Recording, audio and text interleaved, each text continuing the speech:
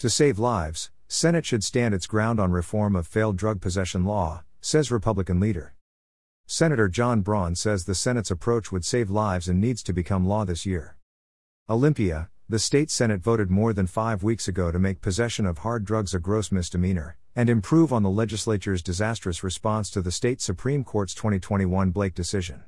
The State House of Representatives just passed a version of Senate Bill 5536 that would lower the charge for possession to a misdemeanor, the same as in the state law that has been in effect since 2021. Senate Republican leader John Braun says the Senate's approach would save lives and needs to become law this year. Braun, who serves the 20th Legislative District, offered this statement as the 2023 legislative session nears its final phase, when the two chambers work to settle differences between bills each has passed. We saw this same thing 2 years ago. A bipartisan majority in the Senate votes to make possession of fentanyl and other hard drugs a gross misdemeanor, and the House Democrats say no, it should only be a misdemeanor. In 2021, the Senate Democrats made a huge mistake by going along with the House. It would be an even bigger mistake if that happens again. The Senate needs to stand its ground.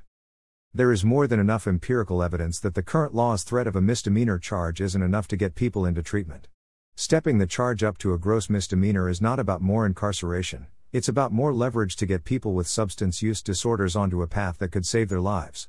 Too many have ended up in the morgue already.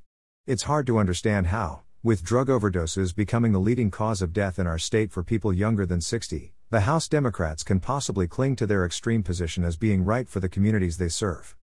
4 of the Democratic senators who didn't support a gross misdemeanor in 2021 helped pass SB 5536 on March 3. Clearly, something changed their minds.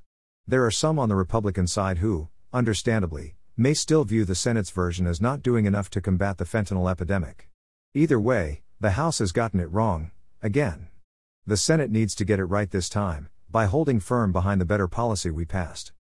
Follow Washington State Senate Republicans on Twitter, Facebook, YouTube and Instagram at Washington SRC.